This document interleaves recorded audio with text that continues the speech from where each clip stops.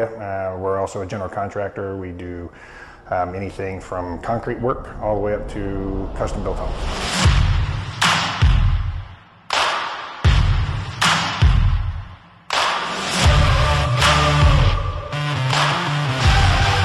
I was sitting in the parking lot of a hardware store and saw this big red box with a toilet attached to it. So I called the phone number on the side of it and talked to the red box people, and I was like, "You really have a can with a toilet attached to it? How does this work?"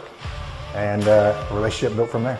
Having the opportunity for our employees to have a place to go to the restroom without bothering, one, a customer, or two, to come into a property that we have clean. They love it. They love the opportunity to not have to run up to the gas station to go to the restroom. It's a clean bathroom. If I say, "Hey, the toilet's dirty, needs something taken care of," they're on it. They come immediately. Here in Indianapolis, the customer service is outstanding. I get quick turnaround times on dumpsters. I ask for a delivery. It happens very fast. And there's never been a time where they've been out of boxes.